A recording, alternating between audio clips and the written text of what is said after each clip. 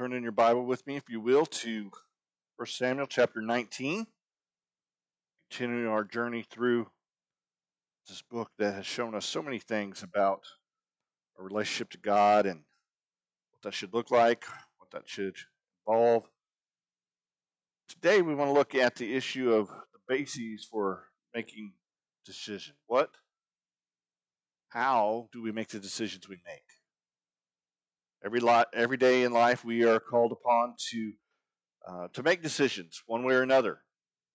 The jobs we hold, the people we relate to, the meals we eat.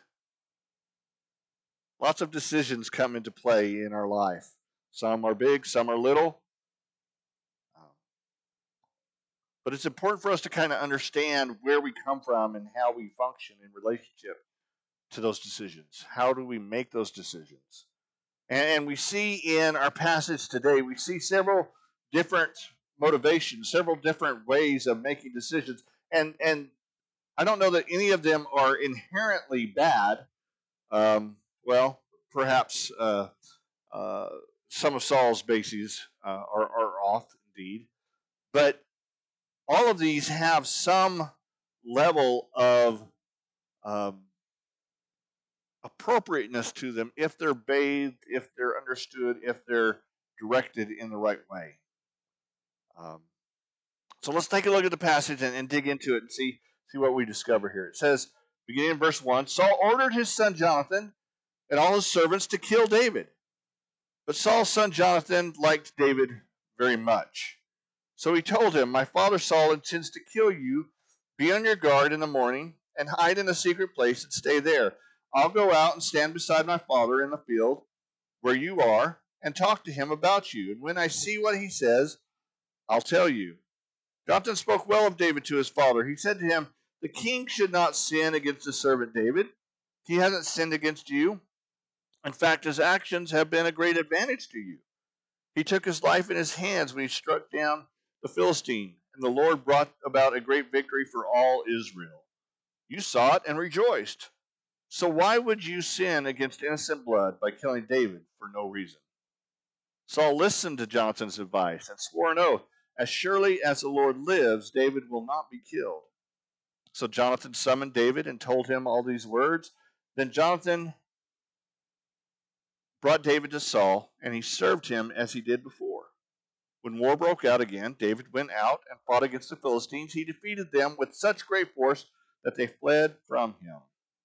Now an evil spirit sent from the Lord came on Saul as he was sitting in his palace holding a spear. David was playing the lyre. And Saul tried to pin David to the wall with the spear. As the spear struck the wall, David eluded Saul, ran away, and escaped that night.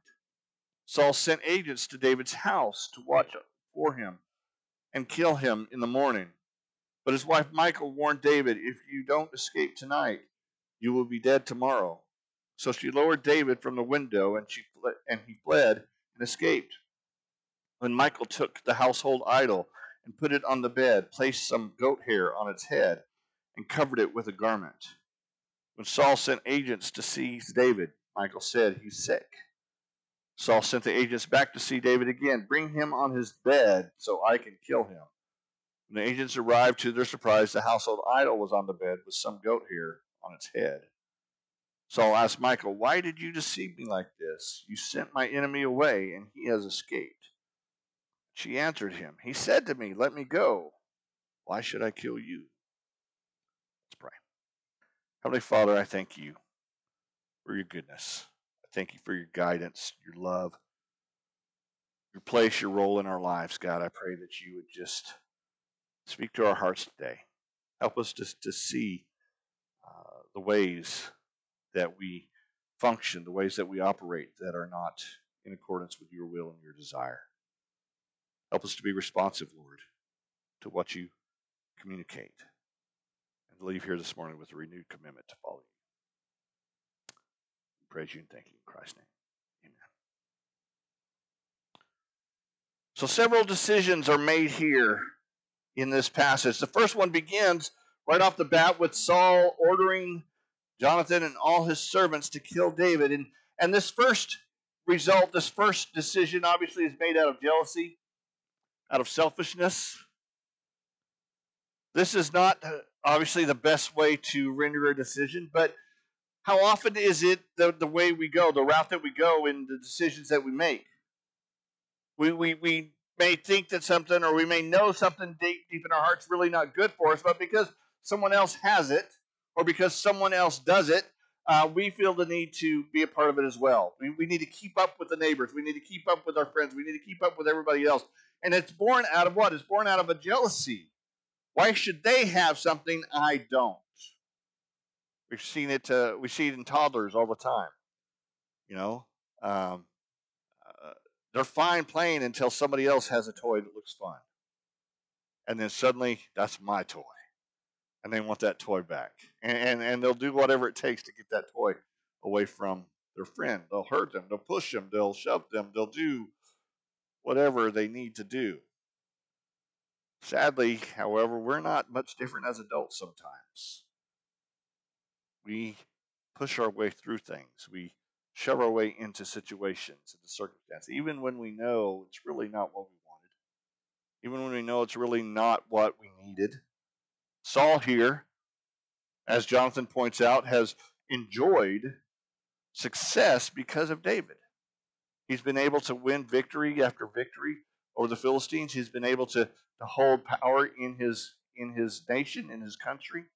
He's been able to exert influence over his neighbors. Everything a king would actually want, Saul's been able to do because David has been in his military. And yet Saul here is pushing back against that, striking out against that because of jealousy, because of selfishness.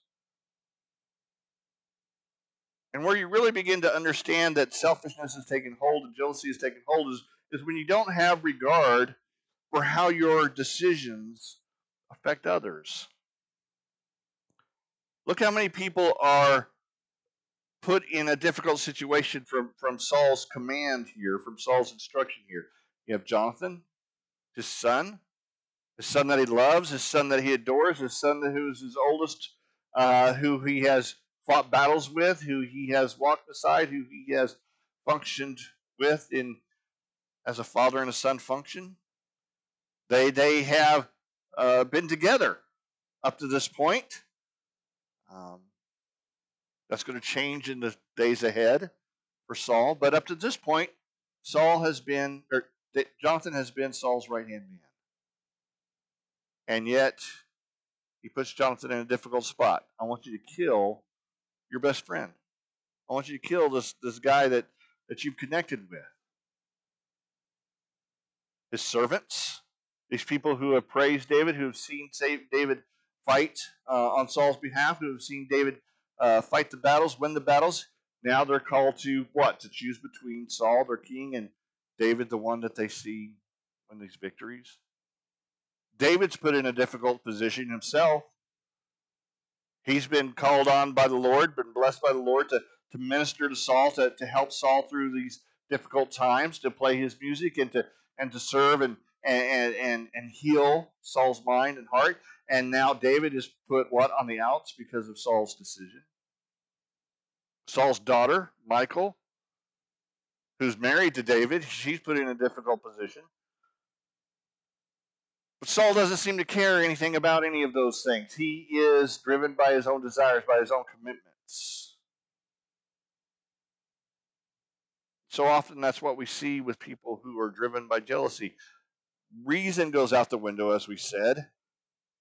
Appreciation, regard for others around us, even people that we're not jealous of, people who are walking beside us, we tend to downplay their role, their position in our life as we pursue our own passions, our own jealousies. Now, jealousy has a place in life. I've said this before. I want to be sure and mention it again. Jealousy is an emotion given to us by God. It has a role. Its role is to preserve that which belongs to you. That's appropriate. That's necessary in a fallen world especially. We need to be protective of our spouses, of our homes, of our children. That's appropriate. That is significant. But jealousy is one of those emotions, like anger, that can so easily become the controller instead of that which is controlled. Instead of us using it in an appropriate way to respond to threats to our family and to our situation, too often it takes control of us and leads us down a path that's illogical and inappropriate.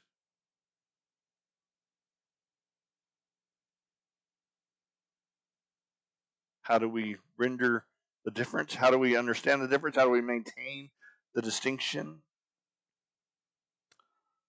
By trusting God. That will be the key to all the decisions that we see here this morning. The second basis for decision is our love for someone. See this with Jonathan. Jonathan loves David. He is the text has told us that their love for one another is a deep, abiding appreciation, connection. They are as brothers. Jonathan has already shown previously that he is willing to lift up David, to elevate David, to grant David the position of next in line to the throne from a human perspective. That sort of selflessness grows out of love. And here we see Jonathan willing to put himself between someone that he loves and the hurt that they might experience. We see Jonathan motivated by what's best for David, highlighting and emphasizing that role and willing to be a mediator to his unreasonable father when it comes to David. And he speaks words of truth. He speaks words of clarity to Saul, so much so that Saul himself responds. He initially hears what Jonathan has to say. He hears the logic of what Jonathan has to say, and he submits to it. But don't let that response fool you into thinking that this wasn't a dangerous move on Jonathan's part. We'll see in chapter 20 that, in fact, at that point, Saul turns against Jonathan too. He's unable to see the right, the direction that he needs to go anymore. And speaks some very, very harsh words to Jonathan in that passage. Love is indeed a beautiful reason to make decisions. There's a selflessness to it. There is an appropriateness to it. There's a patience, a kindness. You look at the description of love in 1 Corinthians 13 that Paul gives us, dealing with the interconnectedness of the church and how we rely on each other. Love is a great basis. But even love can be misconstrued. Even love can be mutated, if you will, into something that's not appropriate. It can turn into obsession. It can turn into an unwillingness to see the truth about a situation, a blindness to another's faults or issues. And so love, just as jealousy, needs to be submitted to God's direction and God's guidance as we carry it out, and not to just seek the well-being of the other person, but to seek the well-being in the context of what God would want in that situation, that circumstance. And that's hard. We see it all the time with parents who are doing things for their children, and they're driven by love for those children. They're driven by a desire to see their children succeed or to prosper or to survive or to get by. But they end up undermining the well-being of their child because that love and that direction and that guidance is not grounded in God's perspective of how life should work.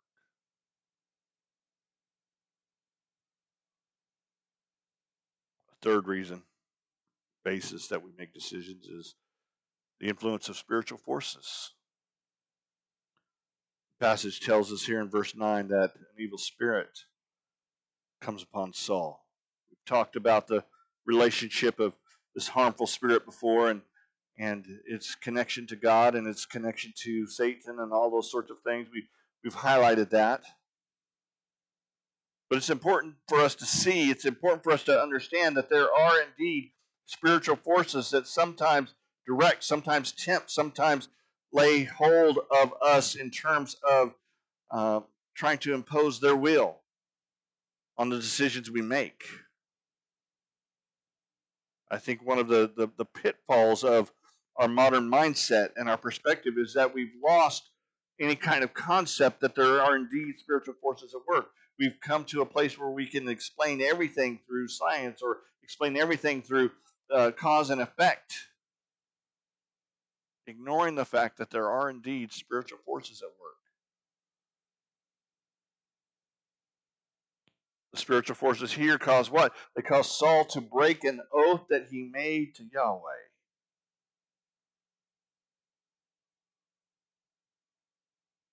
To turn his back on what he promised God he would do. And the reason that the spiritual forces were successful here, the reason that they were able to overcome Saul is because he was unprepared for the battle.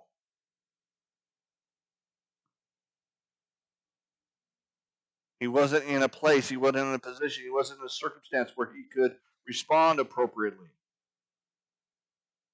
Paul tells us in Ephesians chapter 6 to what?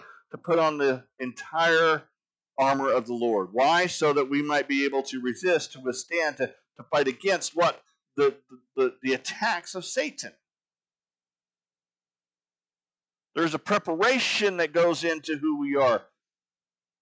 That involves faith, that involves the Word of God, that involves trust in God, that involves worship, that involves learning and growing, fellowshipping.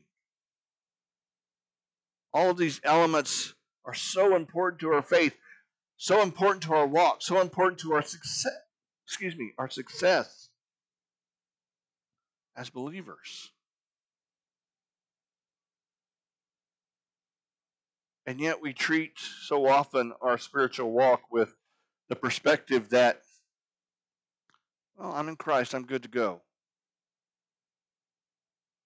Forgetting that we've been called to grow.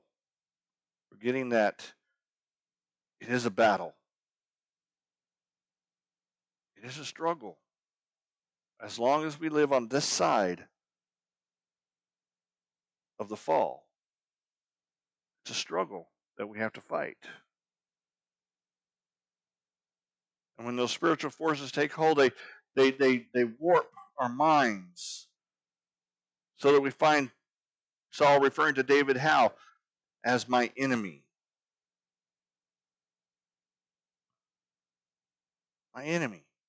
Just moments before, he had seen the value of David. He had realized the position of David. He'd seen the help, the assistance of David that he had provided for him in his circumstance, in this situation. But now he is referring to David as his enemy.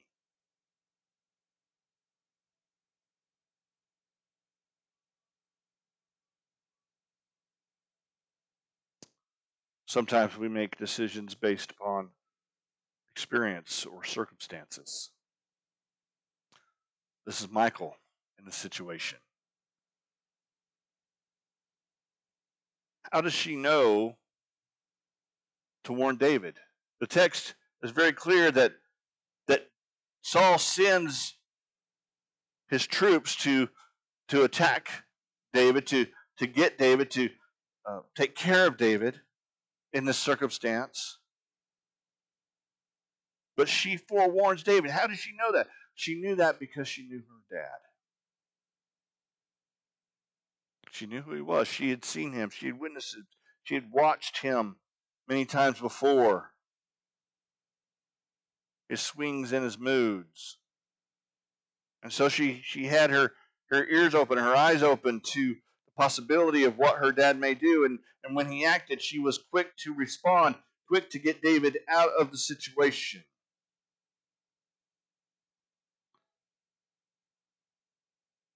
And again, like love, this is an approach, this is a motivation that is appropriate. This is something the Bible itself advocates, especially throughout the book of Proverbs. To lean on wisdom, to lean on your experience, to lean on things that you have learned.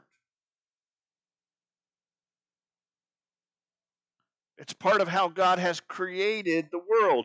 Proverbs 8 talks about God investing wisdom into the world order, into the world structure. That he used wisdom to create the world, and therefore we can use wisdom to respond and live within this world. And wisdom is built on experience. And so there is an appropriateness to this. There is a mindset, a perspective in which this is proper and good. But again, it has to be embedded in a love for God. Proverbs chapter 1 tells us what? The fear of Yahweh is the beginning of wisdom. It's the beginning of experience. We begin our journey of wisdom and experience by first fearing, respecting, understanding, submitting to Yahweh and who he is. We're reminded elsewhere to trust in the Lord with all our hearts and not lean on our own understanding. In all ways acknowledge him and he will direct our paths.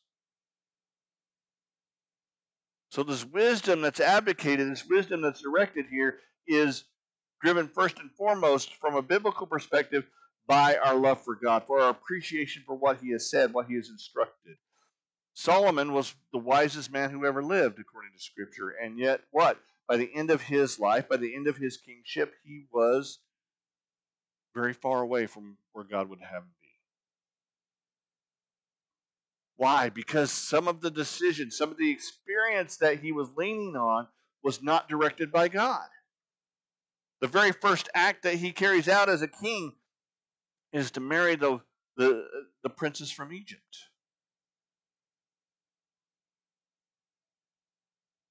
Someone who brings with her false gods, someone who brings with her false belief systems. And by the time we get to 1 Kings chapter 11, it says that he had married multiple wives, all of which brought with them false gods. Now, from a humanistic perspective, Solomon was doing what was wise. He was what? He was building alliances with nations around him. He was built upon experience. The experience says you build an alliance, you marry your neighbor's child, so that way your neighbor is not going to attack you. And you're building these friendships, and you're building these alliances, and you're building these connections.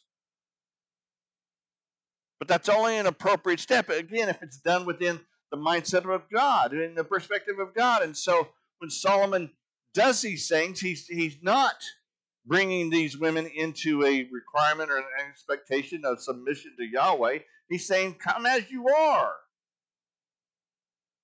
And as is often the case, when you bring someone into a marriage, when you bring someone into a relationship who's not a believer, most of the time, there are exceptions, but most of the time, it's the unbeliever who's going to be successful in leading the other away from God rather than the one bringing the person to God. And so wisdom and experience has its place, but it's not the end all. The end all, the heart of this passage, is the reflection, the reality that we need to make our decisions however we do secondarily, love, jealousy, influence, experience, we need to do that based upon God's direction.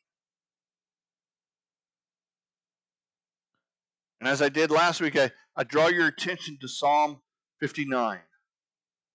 Psalm 59 is a psalm that was written, according to the superscript, at this very moment. As David's being chased from his home, as David's being chased from Saul and from Jerusalem and from the situation, he writes this, he composes this psalm. And he begins in verse 1 by saying, "Rescue me from my enemies, my God." He starts, the very first words out of his mouth are a recognition that it's not Michal's craftiness, ultimately. It's not Jonathan's intervention, ultimately, that saves him from the situation, from the circumstance. It's God. He concludes his psalm in verses 16 and 17 by saying, "But I will sing of your strength, and I will joyfully proclaim your faithful love in the morning. For you have been a stronghold for me, a refuge in my day of trouble. To you, my strength, I sing praises because God is my stronghold, my faithful God."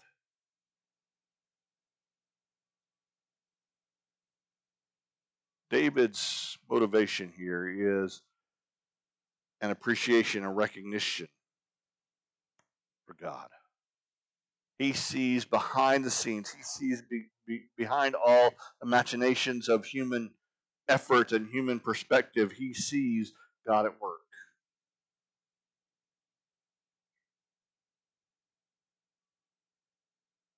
And he responds accordingly.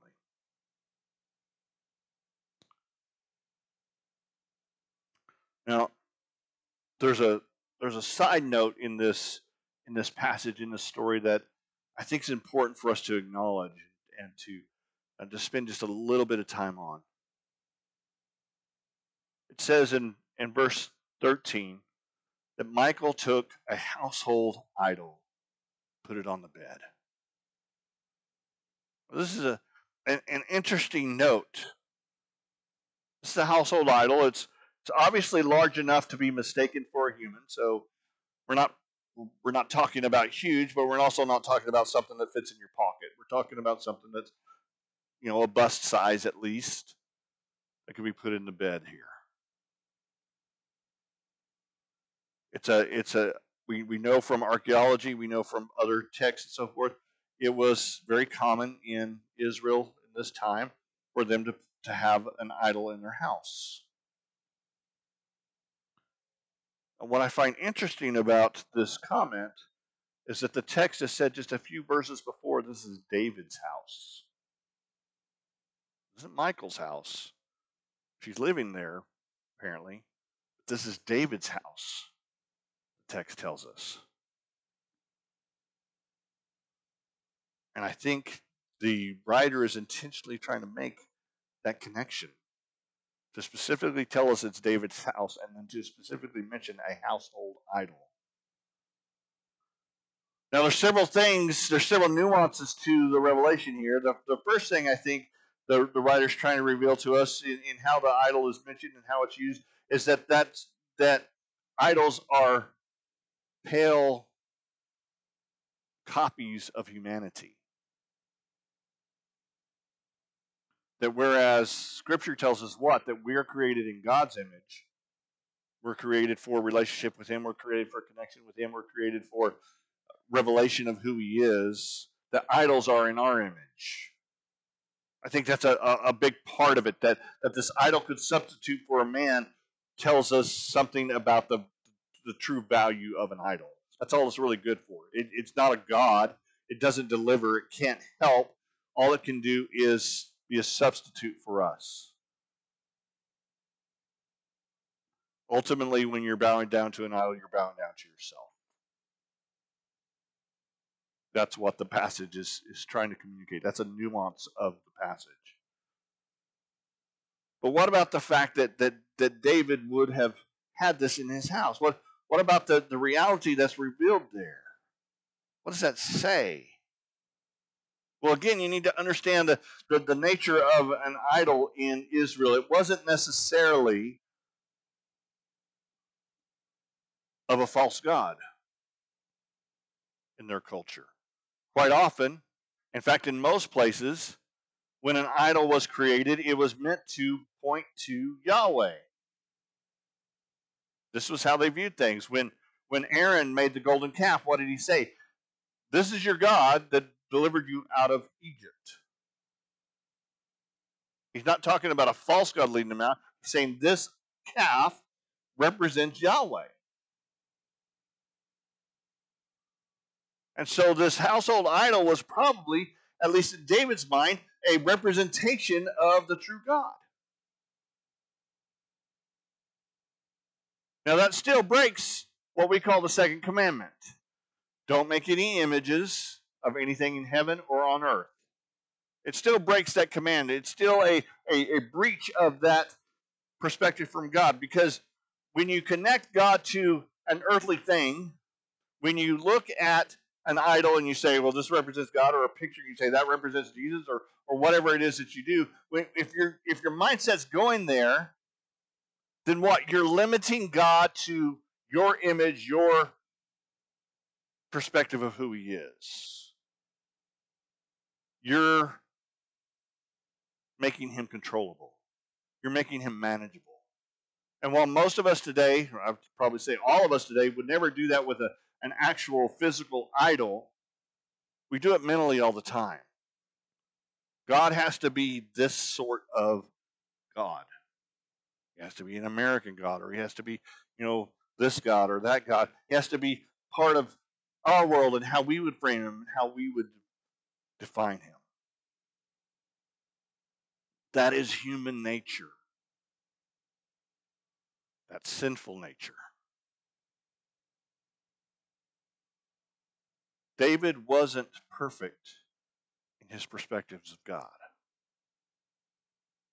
As much as God used him to write Psalms, as much as God used him to lead Israel, as much as God used him to do some very great, magnificent, wonderful things in his name, David wasn't perfect in his perception and his understanding.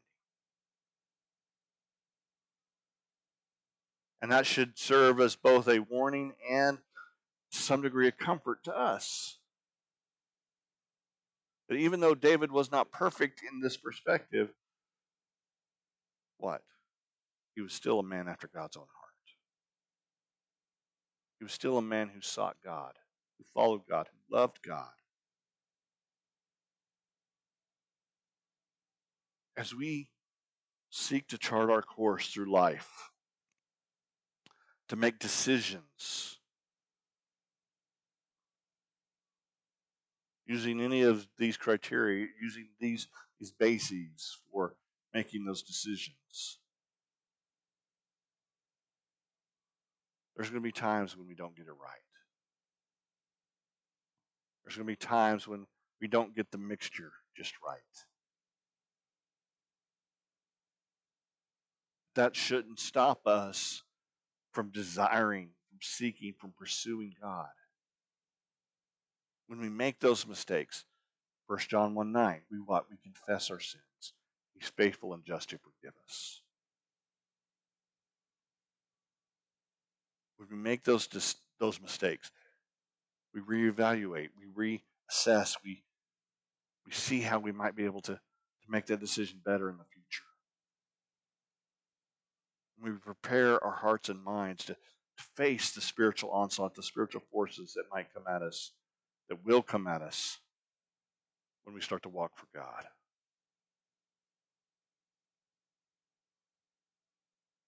It's not perfection that God is calling us to.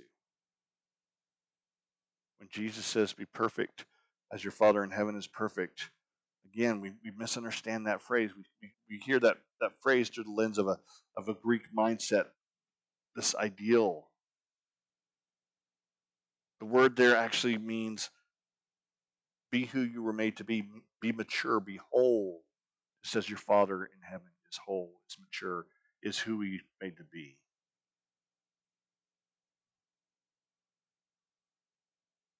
Walk that journey toward God. Continue to pursue God. Continue to recognize Him as your strength. Continue to understand Him as the faithful one. Be a person after God's own heart. Don't let the mistakes that you make, the sins that you commit, trick you or fool you into believing that you're incapable of serving. Repent, grow, pursue. If there's anything David can teach us, it's that a very flawed individual can still be a person after God's own heart. Through the power of Jesus Christ, the influence of the Holy Spirit, we have advantages that David and those didn't have. We have power. We have direction. We have guidance that were not at their disposal. But none of that does us any good if we don't use it. So the decision I ask you to make today is that I'm going to use the resources God has given me, including God Himself, to grow in the decisions I make in other parts of my life. Let's pray. Heavenly Father, I thank you for this day. Thank you for your word. Thank you for your direction and guidance, your goodness in so many things. God, I pray that you would help us to understand the importance of submitting to your control of our lives, the direction of our lives.